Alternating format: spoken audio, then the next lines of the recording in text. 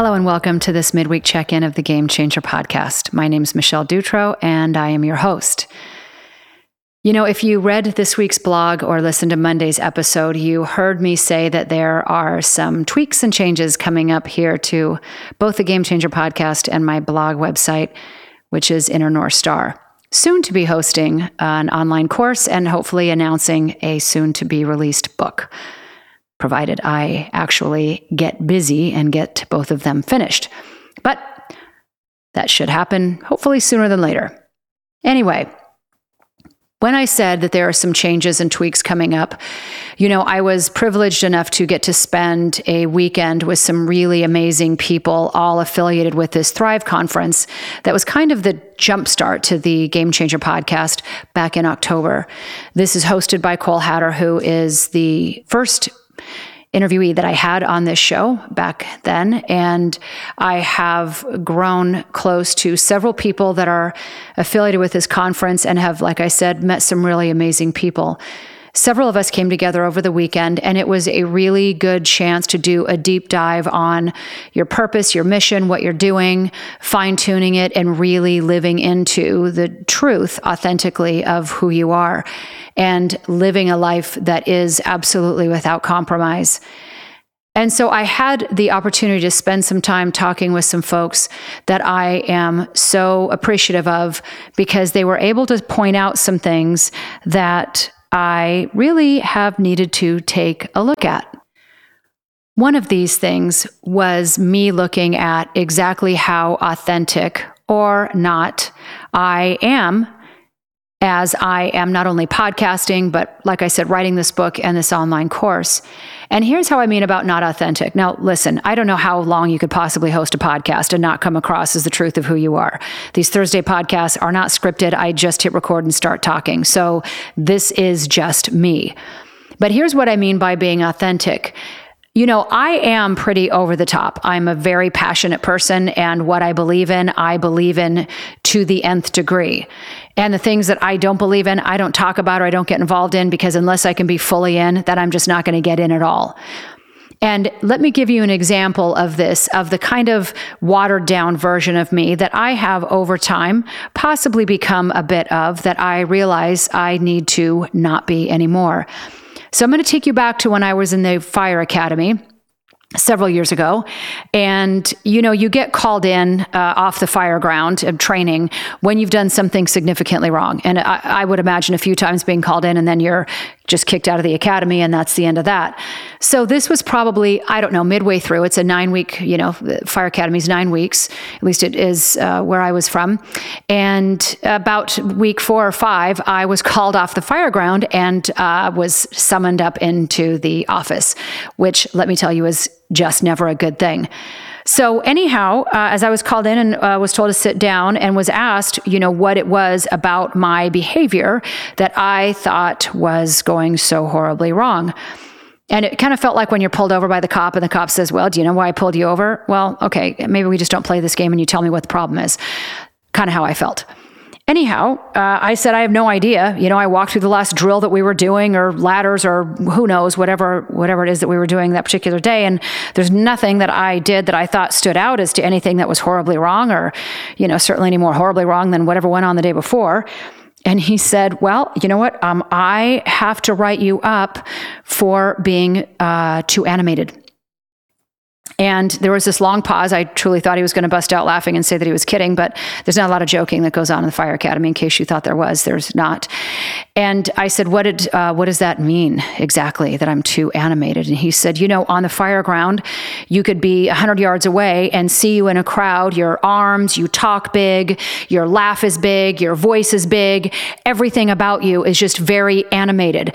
And that's just not how we are in the fire service. And I thought about that thinking, I don't even think that's a thing.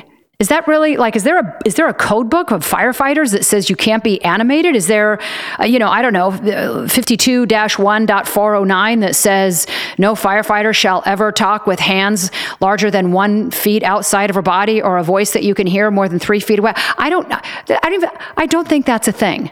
Really, that's just not a thing.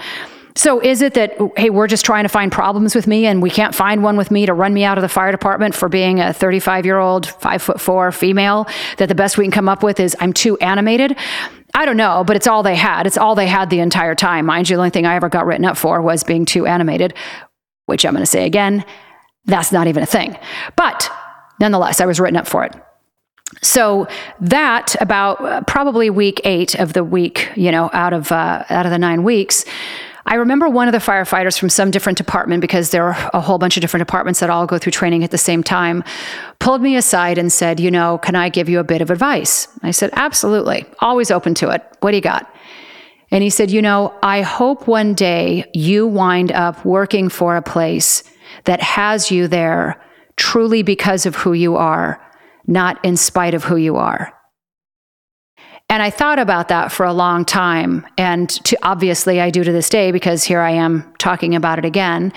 And that could not be more true of the environments that we put ourselves in, where we feel like we're swimming upstream or against the tide, or that we are having to dim our light, if you will, in order to fit in. And sometimes we do this because we're told we have to, or we're going to get written up, or whatever it may be. And sometimes we just do that to ourselves because that way we'll fit in more and it will be easier on us. When the reality is, at the end of the day, that's a soul killer. Anytime you are having to be something that you truly are not and not living into the fullest expression of who you are, I just can't imagine a more slow death than that. So I can tell you the rest of my time in the fire department was no different. I'm sure I was the most animated person they've ever had before, during, or since, which is just fine with me. I'm standing here talking to you right now and my hands are still flailing around and there's nobody here to even watch me, and it's just who I am. So when I said, as I'm bringing this full circle, that my podcast and the book and the online course are going to tweak a bit, it is going to be not different, not some monumental change, but certainly a more full expression of who I am. And hopefully in the upcoming podcast that you're going to hear, I'm going to talk more directly about that, more directly about who I am, what I'm doing, why I'm doing it, and why I show up the way I do, because it does matter. And hopefully that's an inspiration for you to think about any area of your life that maybe you are tweaking down or lowering down the volume to accommodate others or to be able to fit in more. And like I said, at the end of the day, life is too short to ever be anything less than the fullest expression of exactly who you are.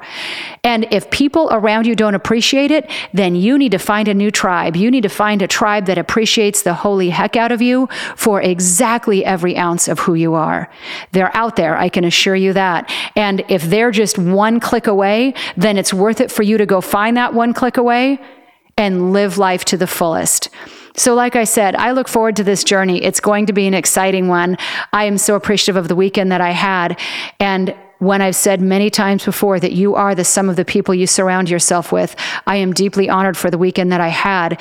And all of us need to find those times to get away, to have people shine a light on who you truly are, so that you can recognize when there is any part of you that's not showing up to the fullest level. Find those people, find that tribe. They're out there, and live into every last minute of it.